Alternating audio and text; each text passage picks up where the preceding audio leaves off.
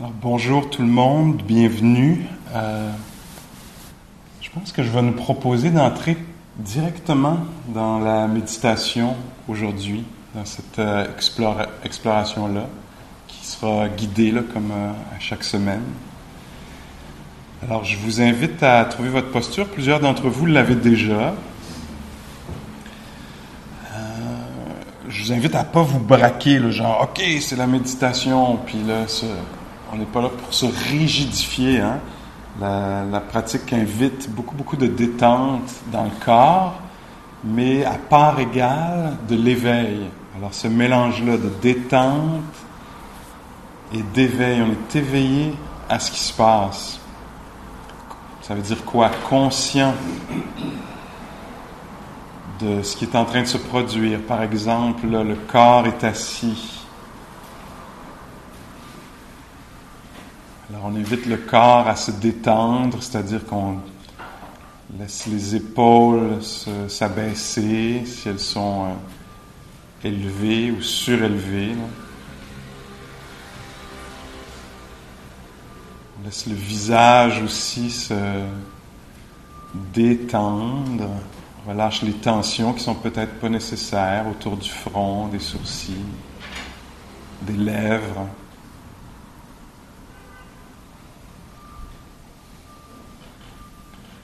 On laisse les mains se reposer là où elles sont, sur les cuisses ou sur les genoux. On devient conscient que les mains sont détendues, posées, portées par la gravité, par les cuisses, les genoux.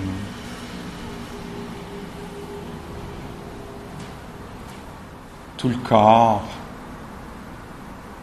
porté par la terre.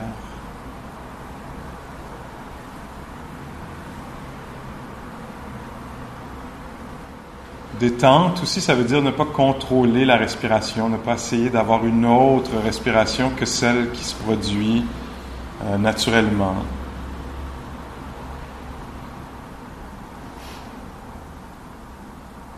Ça se peut, quand on devient conscient de la respiration, là, qu'elle nous paraisse contrôlée. Du moins, on n'a pas l'intention de la contrôler. Ça se peut qu'elle le soit un peu pognée.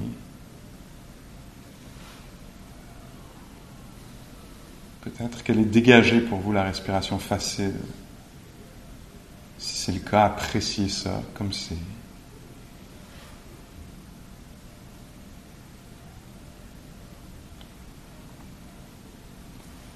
Il y a un corps qui est assis, porté par la terre, qui respire de lui-même. Des mains qui sont détendues.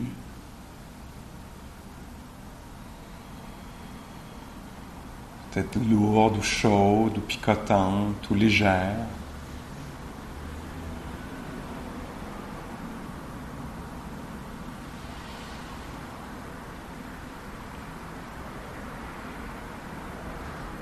Et il y a de l'ouïe.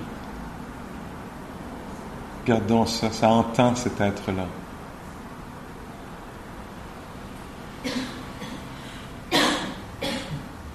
La ville fait sa ville.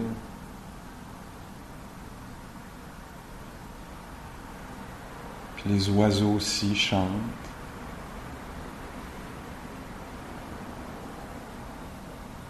On se laisse faire l'expérience de ça, du paysage sonore immédiat.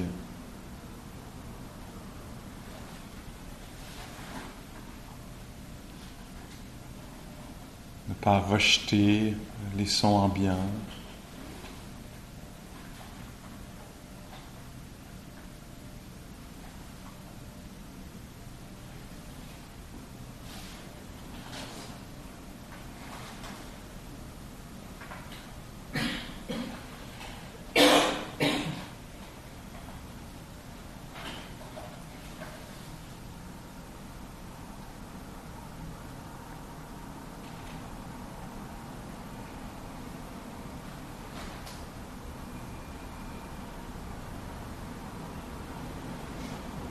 Il y a aussi de la température, hein, qu'elle soit perçue comme chaude ou fraîche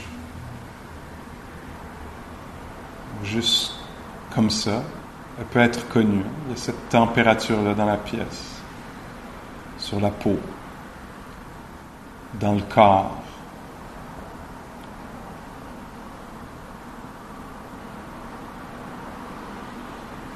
On se laisse devenir conscient de l'expérience du chaud, du froid, du tempéré.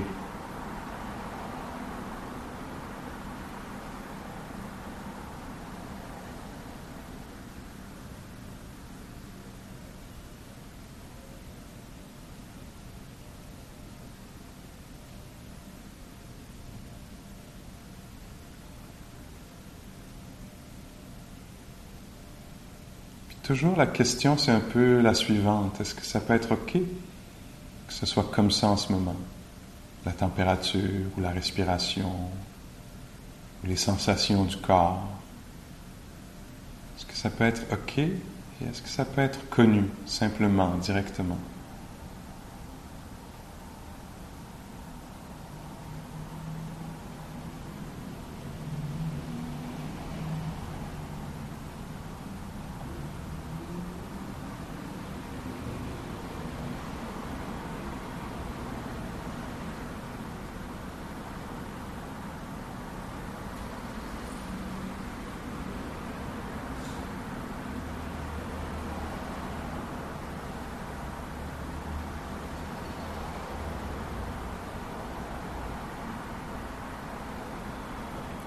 Comme si on n'avait jamais entendu ou jamais respiré avant.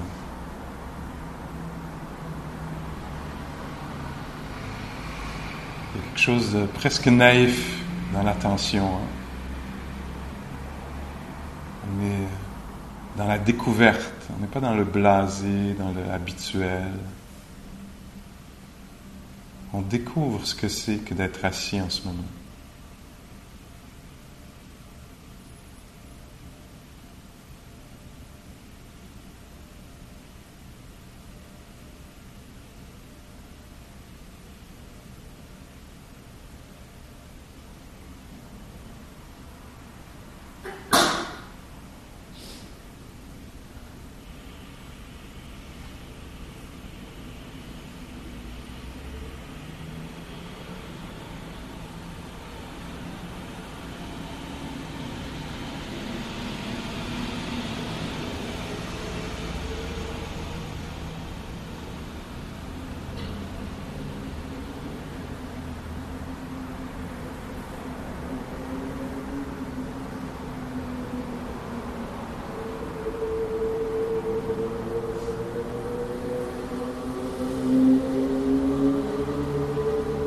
Qu'est-ce que c'est que d'être un être humain, hein? C'est ce qu'on étudie, on pourrait dire, ce qu'on découvre. C'est principalement beaucoup d'être fait de 5 sens. Qu'est-ce que c'est que d'être un être humain? C'est d'avoir la porte de l'ouïe ouverte, être sensible de cette façon-là, touché par le monde de cette façon-là. Les silences, les paroles, les vibrations sonores.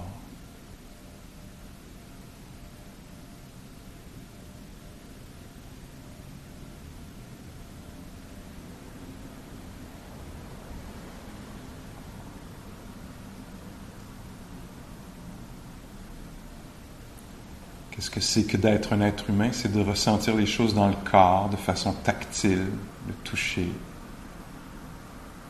Le chaud, le froid, le dur, le mou, le léger, le lourd.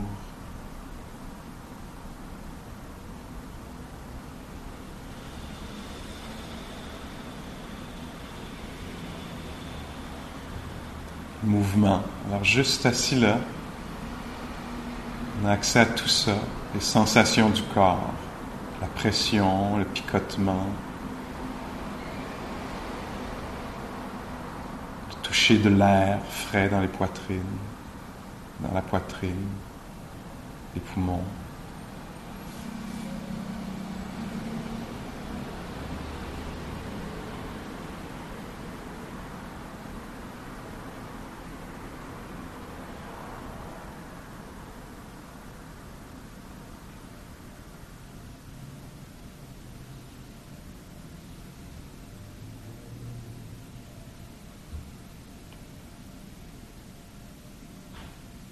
On reste là juste à découvrir ce que c'est que d'être un être conscient, sensible.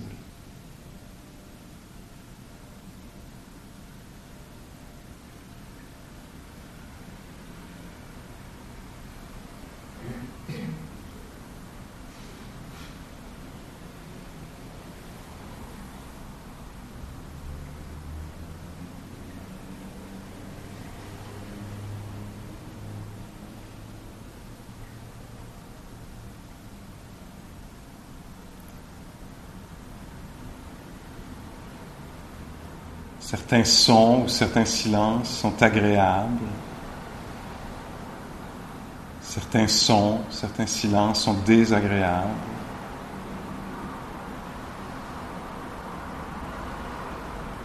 Certains sons, certains silences sont ni agréables ni désagréables, plutôt neutres.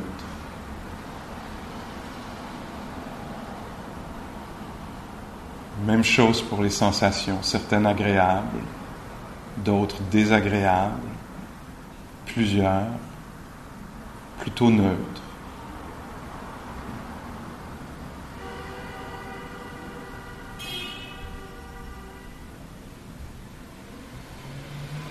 On peut peut-être découvrir cet aspect-là de notre expérience humaine, notre sensibilité au plaisir, au déplaisir, à l'absence de plaisir, déplaisir.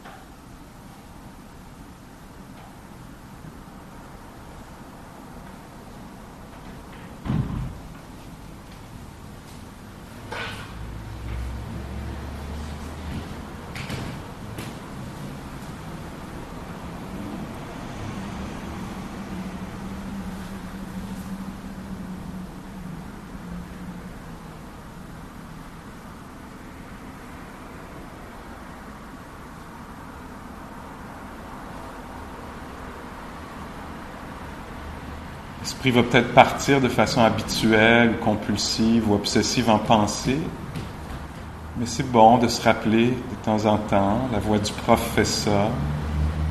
Peut-être qu'on arrive à le faire nous-mêmes, on se rappelle qu'on fait une étude particulière du moment présent.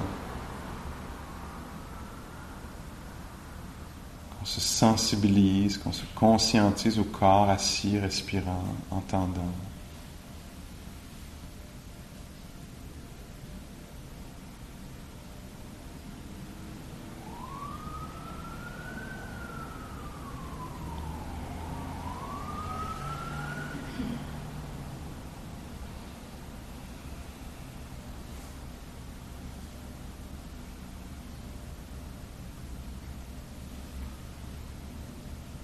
Et assez vite, on découvre probablement qu'il y a une intériorité, une humeur, des qualités qui sont là dans l'esprit. L'agitation ou le calme, la présence ou l'absence d'esprit.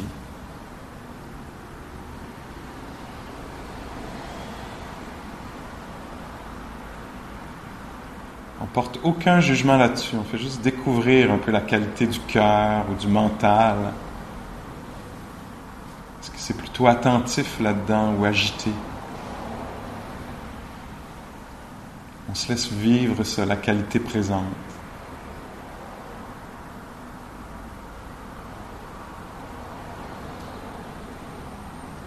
De la même façon qu'on est conscient de l'ouïe, on peut être conscient du mood, de l'humeur intérieure. Est-ce que c'est bienveillant là-dedans ou un peu froid, ni l'un ni l'autre?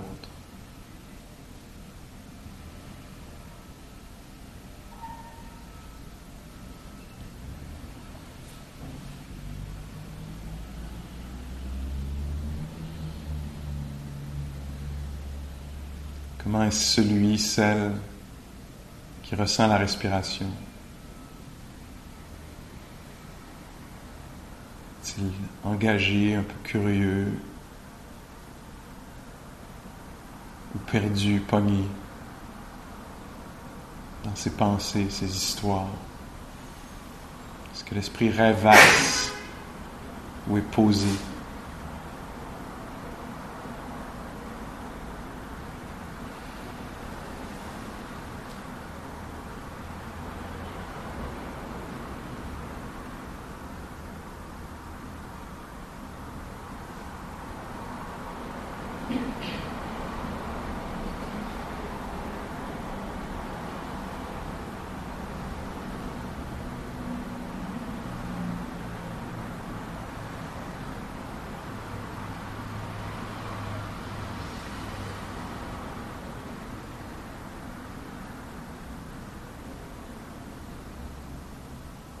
Encore une minute ou deux là, de présence particulière, de présence généreuse.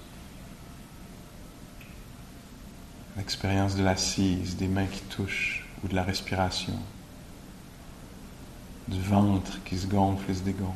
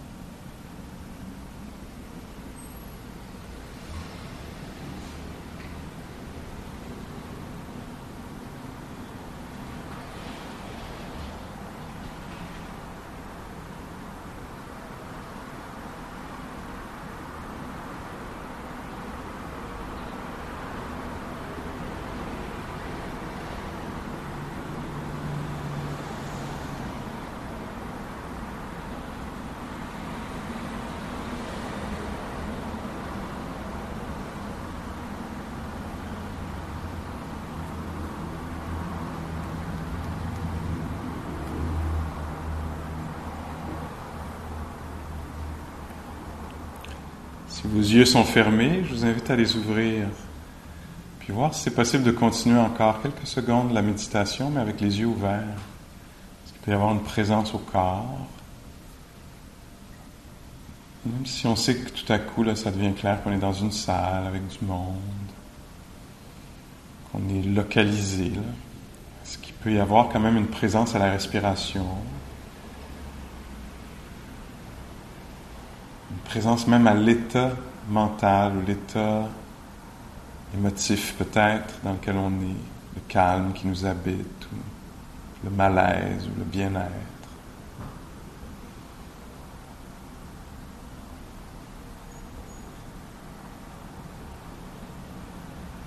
Est-ce qu'on peut être conscient de voir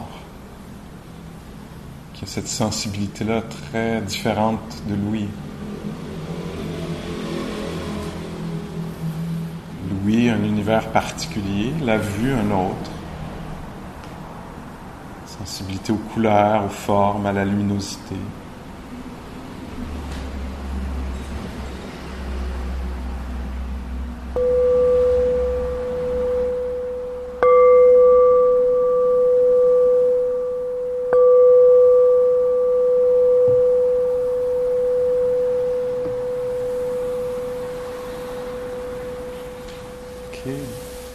Et le corps qui bouge, s'il bouge, ça pourrait être bien de juste sentir ça, se donner la chance de sentir le corps qui bouge, peut-être les tensions qui se relâchent.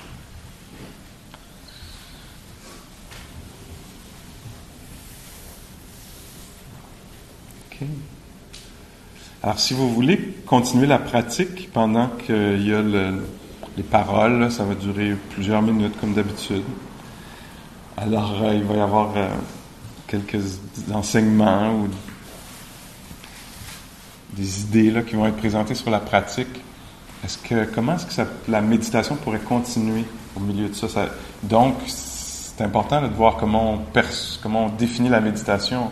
Parce que je pourrais penser, là, s'il parle, puis je suis supposé de continuer à méditer, il faut que je le bloque. Il ne faut pas que je l'entende, il faut que je sois genre d'affaire neutre, centré, respirant. Alors ça, ce ne serait pas la méditation dont je parle. La méditation dont je parle, c'est être conscient de ce qui est en train de se produire. Conscient que je Je suis attentif, par exemple, comme état mental. La plupart d'entre vous, en ce moment, êtes attentifs. C'est un état particulier. Hein? Quand on veut comprendre, quand on prête attention, c'est un événement particulier. C'est pas toujours là. Et donc, pour moi, dans la méditation, même en parlant, donc je peux savoir que je suis en train de parler pendant que je parle. Souvent, quand je parle, j'oublie que je parle. Peut-être conscient de mon corps qui bouge. Que tiens, ça continue à respirer, ce corps-là. Que ça voit. On oublie facilement qu'on voit. Hein? Puis je sais pas, pour moi, c'est une sorte d'éveil, juste ça, de savoir que je vois. Souvent, je vois, je ramasse l'information, mais je suis absolument inconscient de voir. Est-ce que vous voyez la nuance? Être conscient qu'on est en train de voir, qu'on est touché. C'est ça, la sensibilisation qu'on fait, la conscientisation, pleine conscience, méditation. On devient conscient de ce qui est en train de se produire, d'advenir. Alors là, on est des êtres assis, par exemple, qui ont le toucher qui est en fonction, qui voient, puis là, qui écoutent, qui veulent comprendre, partager. Alors, on est dans une série, quelques-uns d'entre nous, là, les 4 fondements de l'attention. C'est un peu arbitraire, mais aussi pas. Alors, si vous étiez là il y a 2 semaines, on a parlé du premier fondement de l'attention.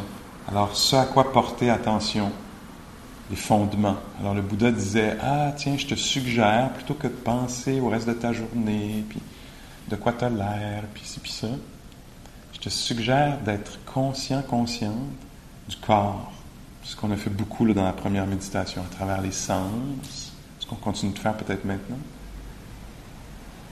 de la respiration, des mouvements du corps, des activités du corps. Quand tu marches, sache que tu marches. Quand tu ouvres une porte, sache que tu ouvres une porte. Ils sont très peu, celles et ceux qui peuvent dire qu'ils sont là quand ils ouvrent une porte. D'habitude, on veut être de l'autre bord. Notre attention est de l'autre bord de la porte, ou plus tard, ou ailleurs. Hein? C'est le genre d'affaires qu'on fait souvent de façon automatique. Puis là, si ça ne marche pas, là, on va arriver sur place. Alors, nous, ici, on n'attend pas que ça ne marche pas. On fait une pratique proactive, préventive. On débarque pendant qu'on y est. On n'attend pas que l'eau vire frette ou chaude dans la douche. On n'attend pas que ça soit mauvaise clé. On n'attend pas que on arrive dans la réalité pendant qu'on y est. Et donc, c'est ça, les instructions du premier fondement, c'est le corps, tout ce qui est relié au corps, température, j'en ai parlé, chaud, froid, mouvement du corps, dureté, légèreté, picotement, être conscient de ça en temps réel, pendant que c'est en train de se produire.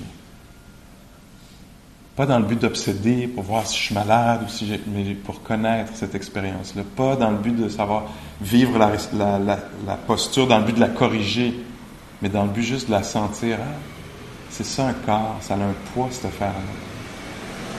Ou c'est sensible, hein? Ça picote, ça pulse, ça tire, ça presse. Même quand c'est immobile, c'est vivant. Le deuxième fondement, est-ce que quelqu'un s'en souvient? Hey, vous êtes donc bien bon!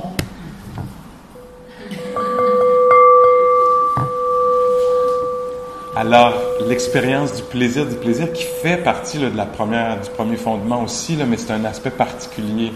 Alors, le plaisir. Puis quand on est assis ici, je ne sais pas si vous avez accès à ça, mais là, tout à l'heure, je l'ai présenté un peu. Mais tu sais, il y a des sons qui nous apparaissent déplaisants, des sons qui nous apparaissent plaisants.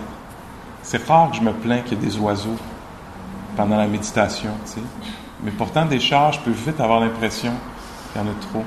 Alors ça, c'est pas une erreur, là. C'est comme ça apparaît comme ça, déplaisant. Si ça apparaît déplaisant, ou plaisant, ou neutre, le Bouddha nous invitait à être très attentifs à ça. Même là, en ce moment, c'est en jeu. Ça se peut qu'à un moment donné, ça se peut que vous aimiez ce que vous entendez. « Oh oui, j'aime ça. » Puis là, ça se peut qu'il y a une affaire qui soit dit que vous n'aimez pas. Puis là, d'un coup, vous allez voir ça switcher. Plaisir à déplaisir. Ou ça se peut que vous ayez, ouais, c'était premier, deuxième, ouais, troisième, tu sais. Fait que ça se peut que ça soit déplaisant que vous soyez assis là, puis c'est comme déplaisant, ouais, arrive.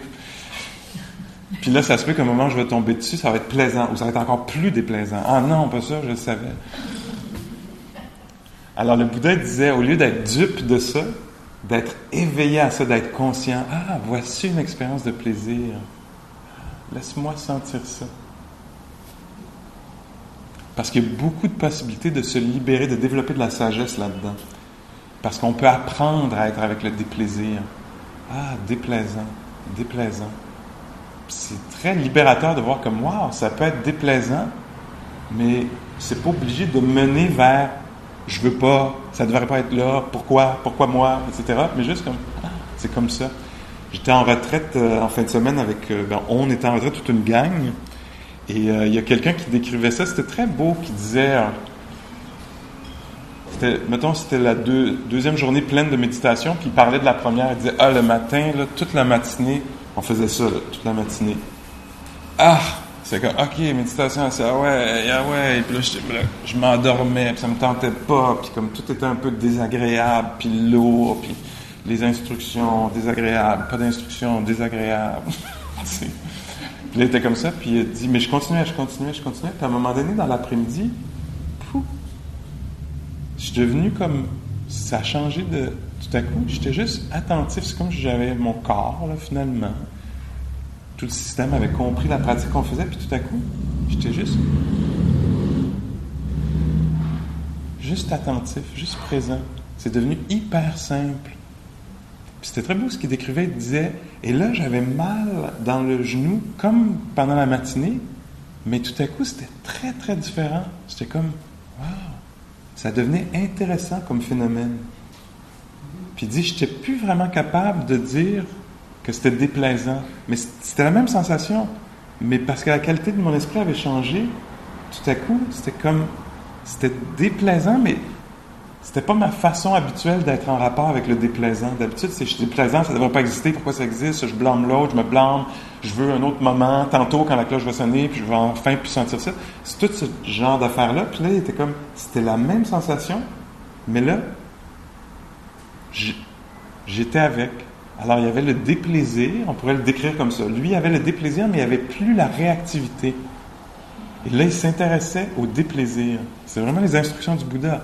Quand il y a le déplaisir, au lieu de ne pas le vouloir, ou de te blâmer, ou d'avoir une conclusion, tu sais, essaye de voir si c'est possible.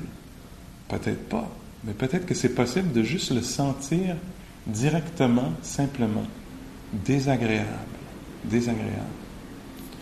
Alors ça, c'est quelques instructions autour du deuxième fondement de l'attention.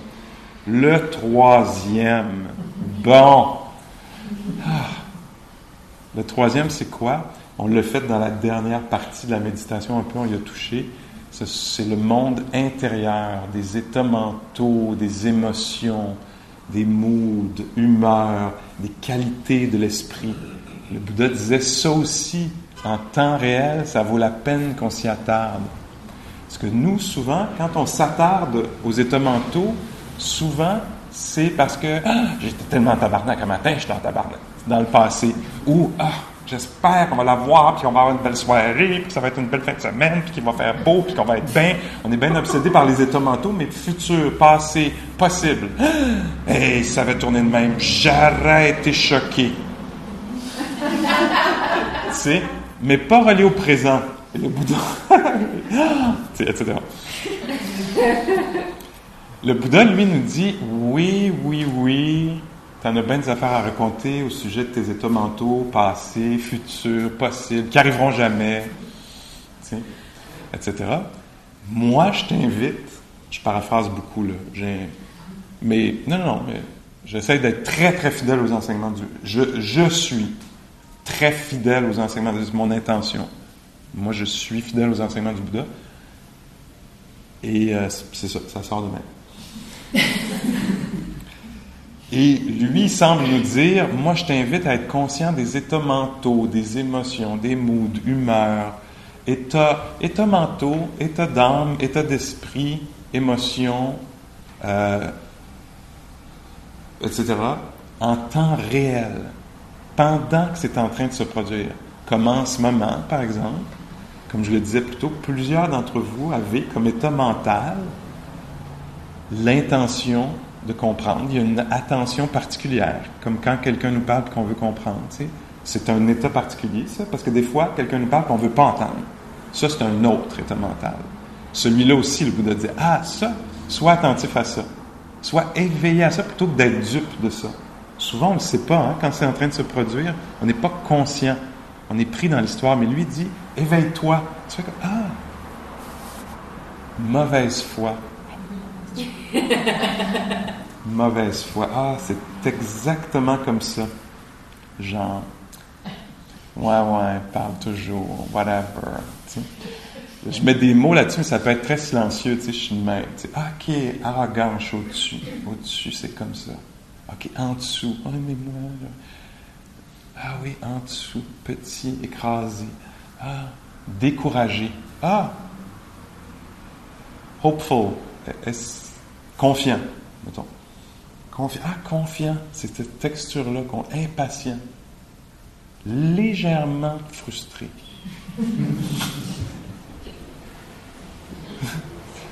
Crescendo de légèrement frustré à moyenne, à assez frustré, à plutôt frustré, à chargé. Hein? Pas de réaction. Déconnecté. Numb. Pas vide. C'est comme ça. Touché. Réactif. C'est vaste, hein? Et donc, les instructions, c'est en temps réel. Donc, dans la méditation formelle, il n'y a pas juste la respiration. Il n'y a pas juste l'ouïe.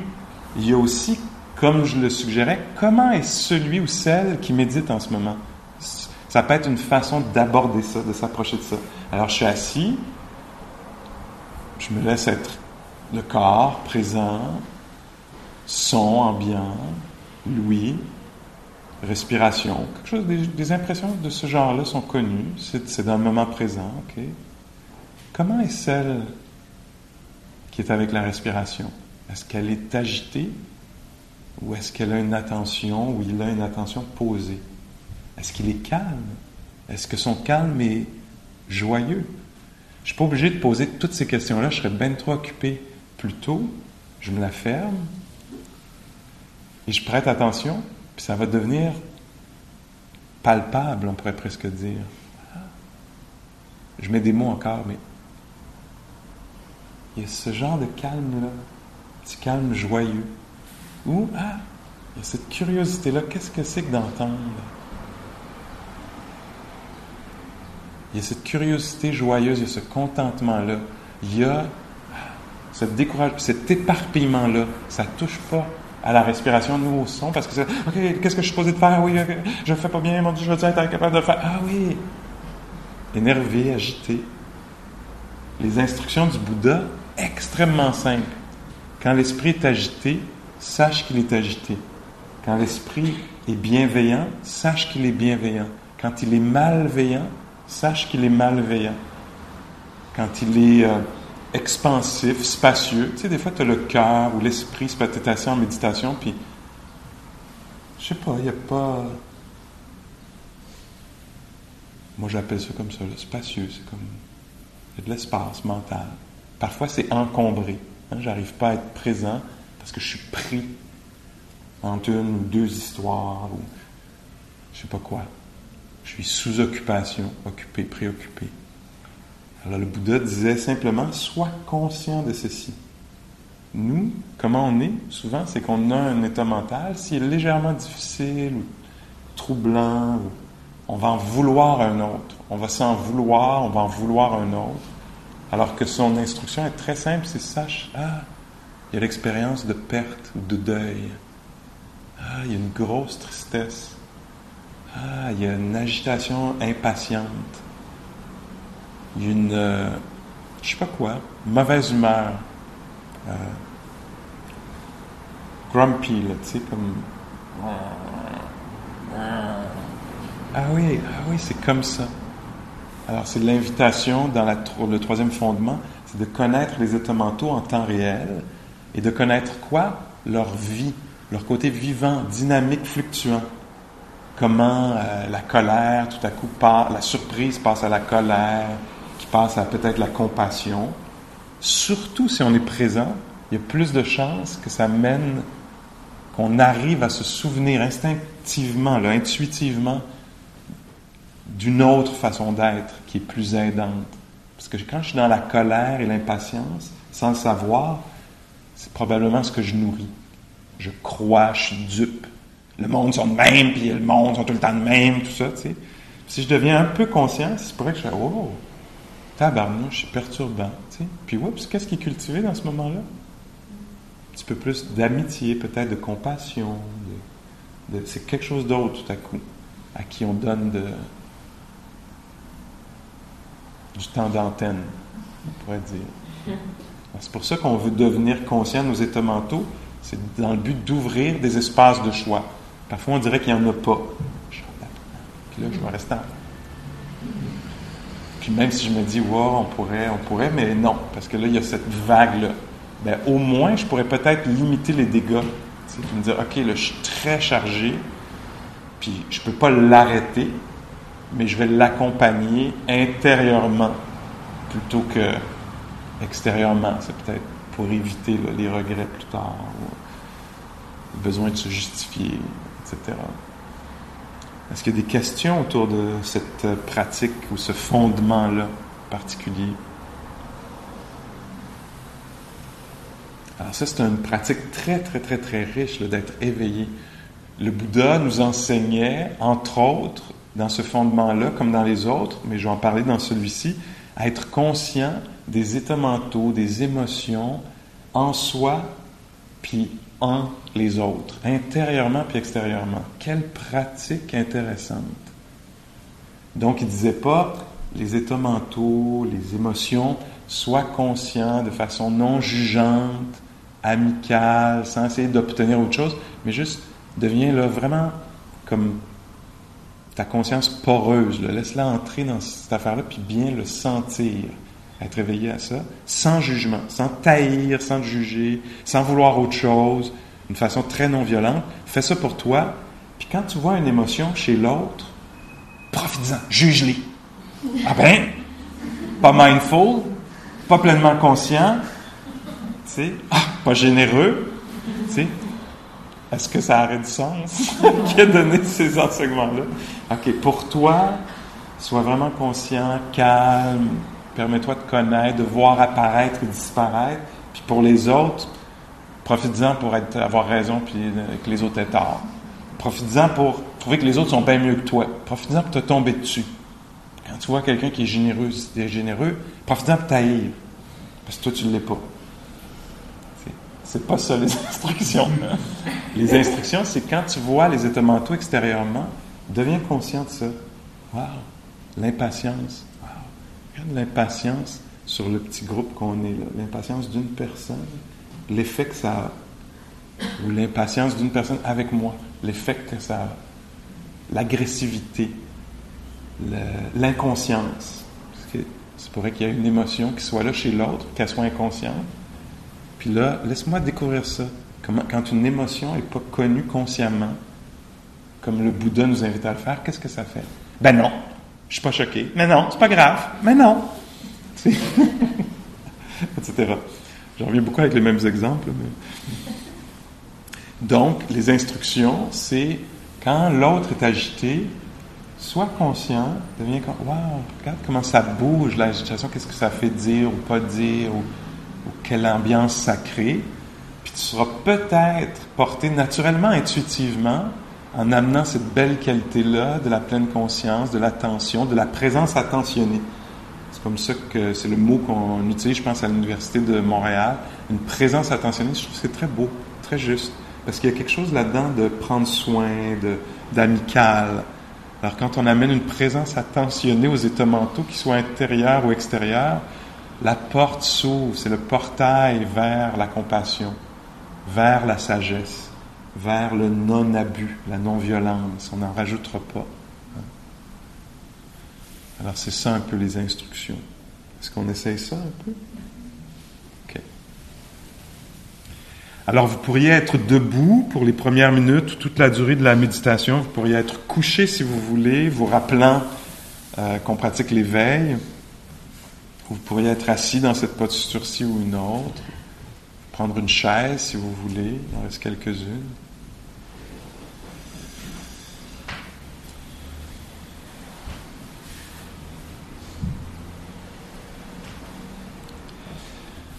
Et on n'a rien à produire dans la pratique de la méditation. Tous les éléments sont déjà là. Il y a déjà un corps. Il va déjà être touché par le plaisir, le déplaisir, la neutralité des phénomènes. Puis il va toujours y avoir un certain mood, des qualités à l'intérieur de... Parfois, il y a ce qu'on appelle des émotions, quelque chose de peut-être un peu plus intense, qui prend la forme souvent d'une vague de frustration, une vague de calme, ou une plage de calme, de bienveillance, de doute. Mais il y a toujours une qualité qui est là, comme en ce moment peut-être un peu d'écoute, qui est en fonction. Peut-être que vous êtes particulièrement attentive, attentif, que vous pouvez être conscient de ça.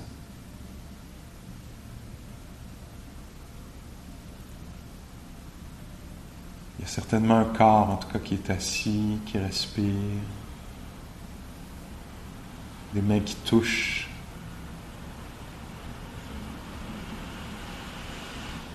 de l'ouïe.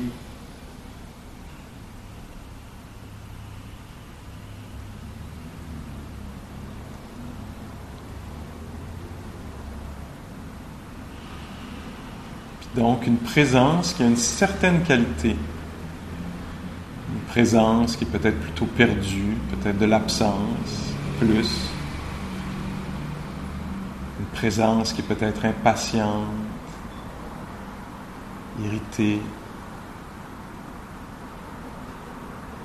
Ou peut-être une présence amicale.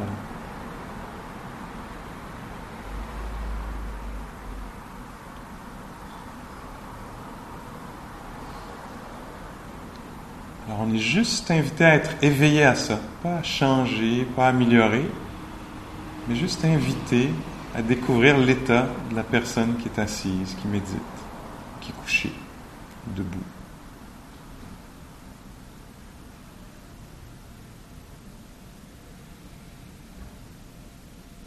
Parfois, il n'y a pas de mots pour décrire, mais c'est comme ça en ce moment, la texture intérieure, la tonalité en soi.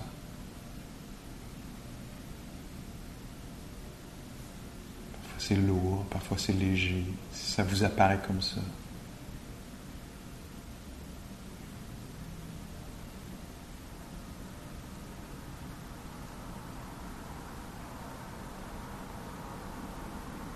Parfois c'est teinté par la joie, parfois pas.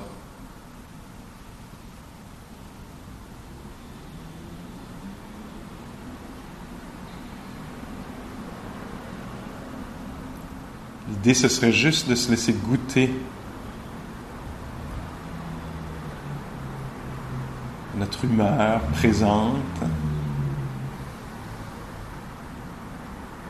se laisser découvrir si c'est subtil, les qualités qui sont là. L'écoute, le léger calme qu'il pourrait y avoir.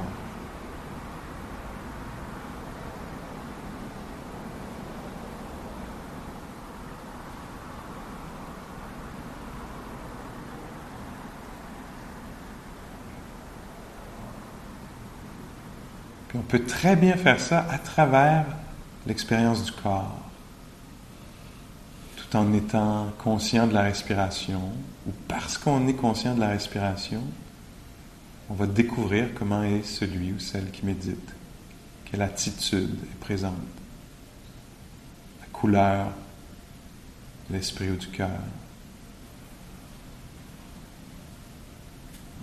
C'est en étant attentif à la respiration que je découvre que je suis agité ou calme.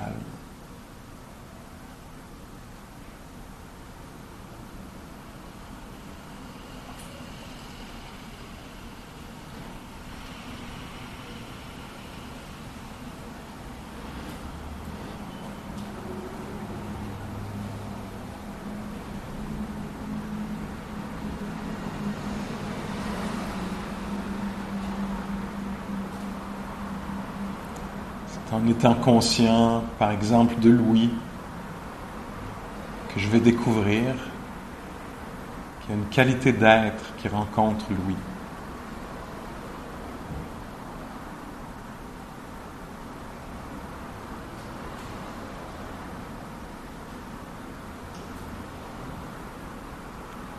Qu'est-ce qui connaît l'audition? Est-ce que c'est un espace de réception? Ou est-ce que c'est une personne triste ou joyeuse?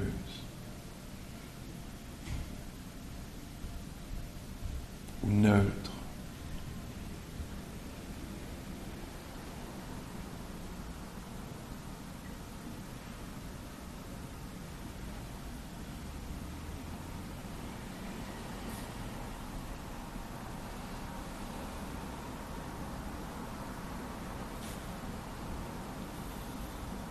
Est-ce que c'est bienveillant là-dedans? Ou amical? Est-ce que ça pourrait l'être?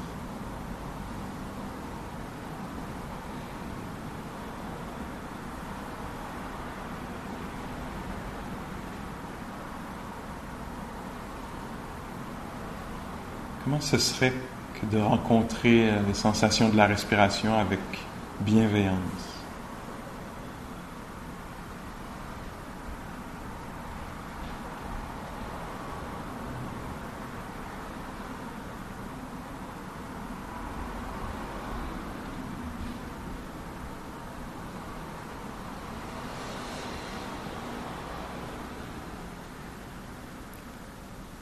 Peut, si on veut, laisser tomber cette recherche-là particulière, puis juste revenir à l'expérience du ventre qui bouge, ou des mains qui touchent.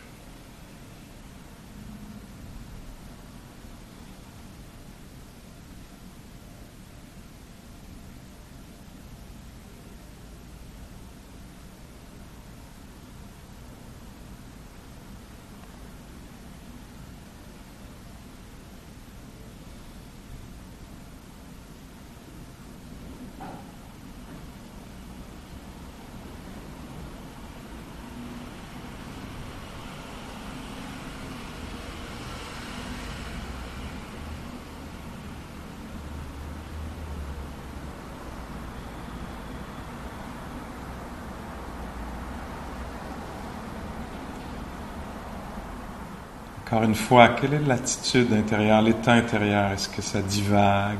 Aucun jugement. C'est seulement factuel. Est-ce que l'esprit était parti en pensée, en rêverie? Est-ce qu'il est lourd de sommeil?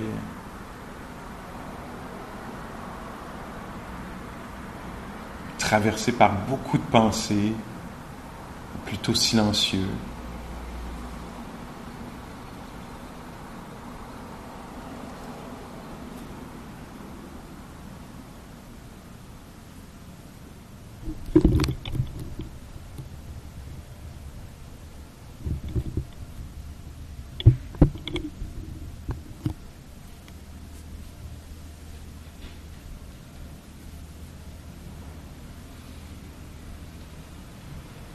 Je vous invite encore régulièrement à revenir dans le premier fondement de l'attention, le corps assis, respirant, quelque chose de très simple, tangible.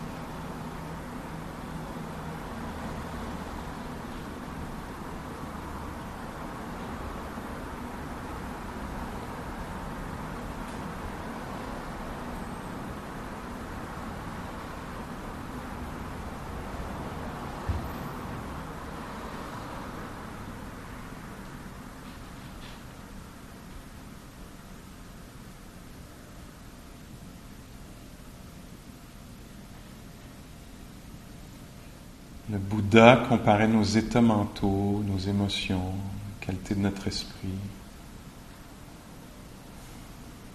au bananier. Il disait que le bananier, même si ça avait l'air d'un arbre solide, avec des grosses feuilles, des gros fruits, des grosses fleurs, en fait c'était vide en son centre, une herbe. Nos émotions, nos états mentaux, nos moods semblent tellement réels, solides. En fait, ils sont réels, mais aussi éphémères,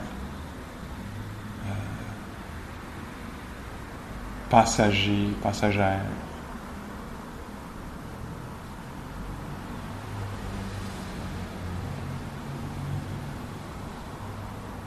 Même les émotions les plus dures, comme la haine, l'agression, sont en fait des phénomènes éphémères, vides.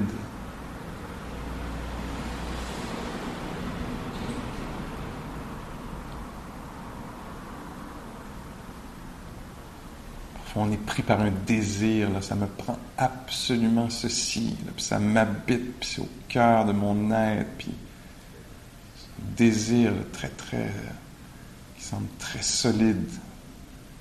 Le Bouddha suggère que, avec la pleine conscience, on pourrait assez vite découvrir que c'est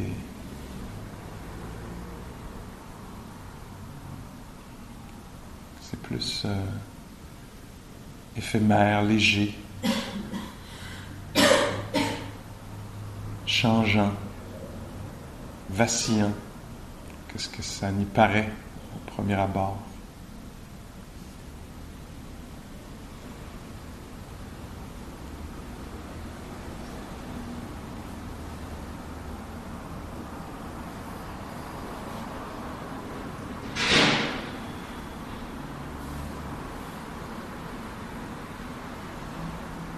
Est-ce qu'on peut reconnaître là, dans cette dernière minute de pratique la nature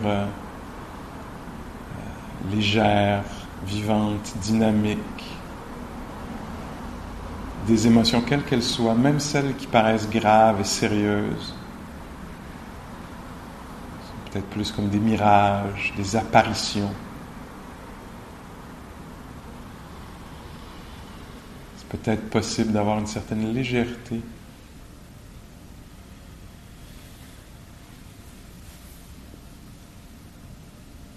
Même humour ou tendresse.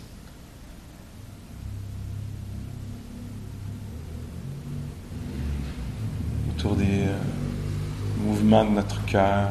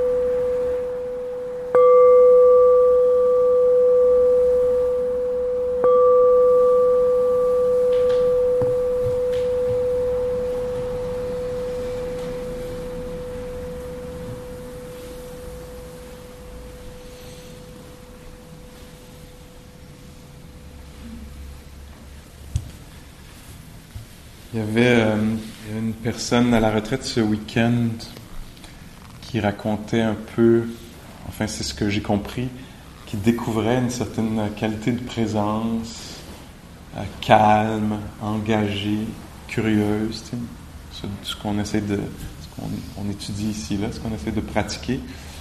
Puis en ayant touché à ça, il était très touché, puis il se disait « Waouh, j'ai tellement pas vécu là-dedans. pendant plusieurs années, j'ai vécu dans les opinions, être occupé, des choses comme ça, tu sais. Puis je n'étais pas consciente, en fait, de mes états mentaux, tu sais. Puis elle racontait qu'il y avait une vague de regrets, de waouh, j'ai quand même perdu des années, tout ça. Je trouvais que c'était beau comme processus, tu sais. Pas qu'il faudrait rester accroché à mon Dieu, mais il y a un passage là, de reconnaître, d'être touché, c'est ça la sensibilisation, là, la conscientisation, c'est waouh, j'ai fait des choix sans le savoir en fait. Là. Tu sais, puis là je me rends compte qu'il y a quelque chose, une autre façon de vivre qui a plus de valeur. Tu sais. Puis je dis, mais ce regret-là, il est beau, là, faut pas rester pogné dedans, tu sais, puis sans vouloir, ça pourrait être une occasion là, puis de tomber dessus, mais juste c'est une façon de sentir là, ok, il y a des choses qui ont de la valeur à laquelle j'ai pas donné de valeur pendant longtemps.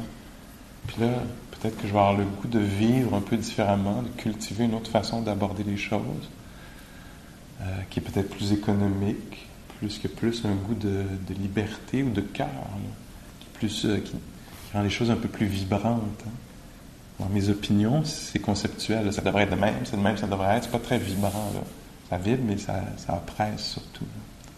Mais commencer en ce moment, puis comment je peux être avec ça? Comment je peux accompagner la situation extérieure ou la situation intérieure avec soin, là, prendre soin de ce qui est là. Questions, commentaires, nuances,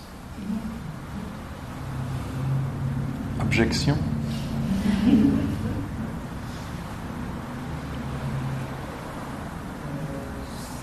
C'est subtil, le troisième, l'état mental. C'est très proche de neutre. C'est peut-être parce que je suis dans cet état-là maintenant. Alors je me dis, ouais, c'est en répétant l'exercice parce que je n'arrivais pas à faire la différence entre je suis dans un état neutre, ni pour plaisir, ni pour plaisir. C'est quoi l'émotion? Donc, tout ça, là, je peux arriver à l'analyse. Très bien. C'est ça, c'est progressif. D'ailleurs, les fondements sont peut-être de plus en plus subtils. Tu sais. L'ouïe, là, s'il n'y a pas dedans, c'est clair, ça arrive ou ça n'arrive pas. Tu sais. Mais après ça, et aussi, je pense que ça t'apparaît plus neutre, plus difficile à reconnaître, juste même parce que tu n'as pas une grande émotion. Mais si tu arrives là, puis dehors, puis ton char n'est plus là, l'état mental.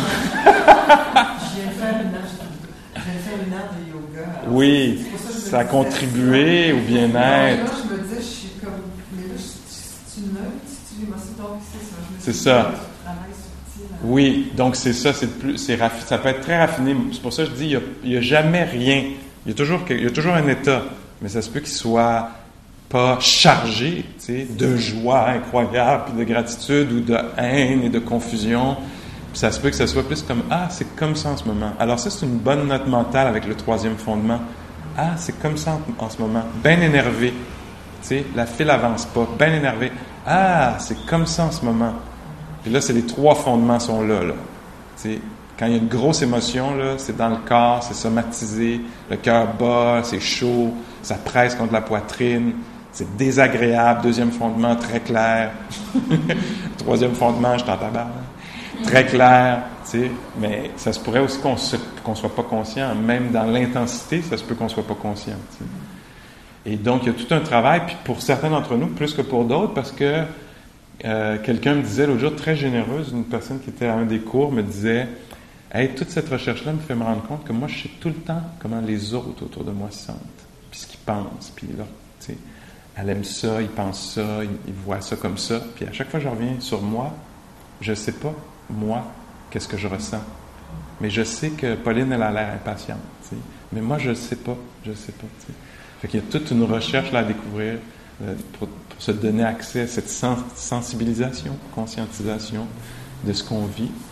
Et il y a des affaires subtiles, comme toi, dans ton attention, il y avait de l'attention, puis elle était probablement changeante. Des fois, tu étais vraiment là, puis oups, d'un coup, fait qu'il y avait des petits mouvements, il y avait des fluctuations qui étaient là. Il y a un moment où tu es curieuse engagée, comme « Wow, c'est quoi? » Puis il y a un petit moment où tu avais de la confusion. Je comprends pas, je le fais-tu bien, je le fais-tu pas bien? C'est un peu trop raffiné. C'est-tu neutre ou pas neutre? Là, il y avait un mouvement dans l'esprit qui n'était pas là tout le temps. Il y a un moment où c'était comme « Attends, c'est quoi? OK, OK, là, ça, c'est neutre. Ça, je dirais que c'est neutre. Tu sais, alors, la clarté vacillait, là. Clarté, légère confusion. Mais c'était pas la grande confusion, là. Aidez-moi, quelqu'un, je comprends plus rien. Fait que donc, là-dedans, il y a beaucoup de niveaux de subtilité.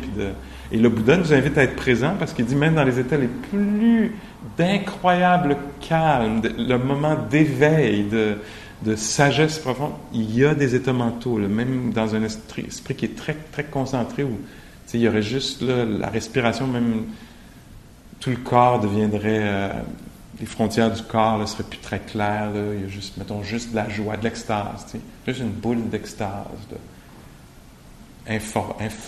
non formée, là, genre.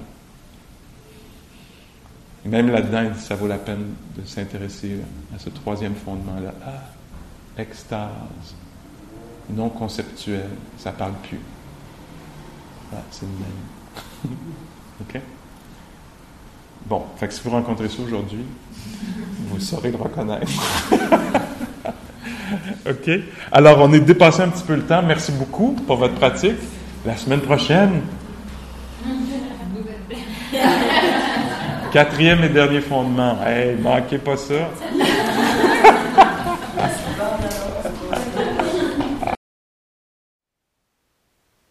Thank you for listening.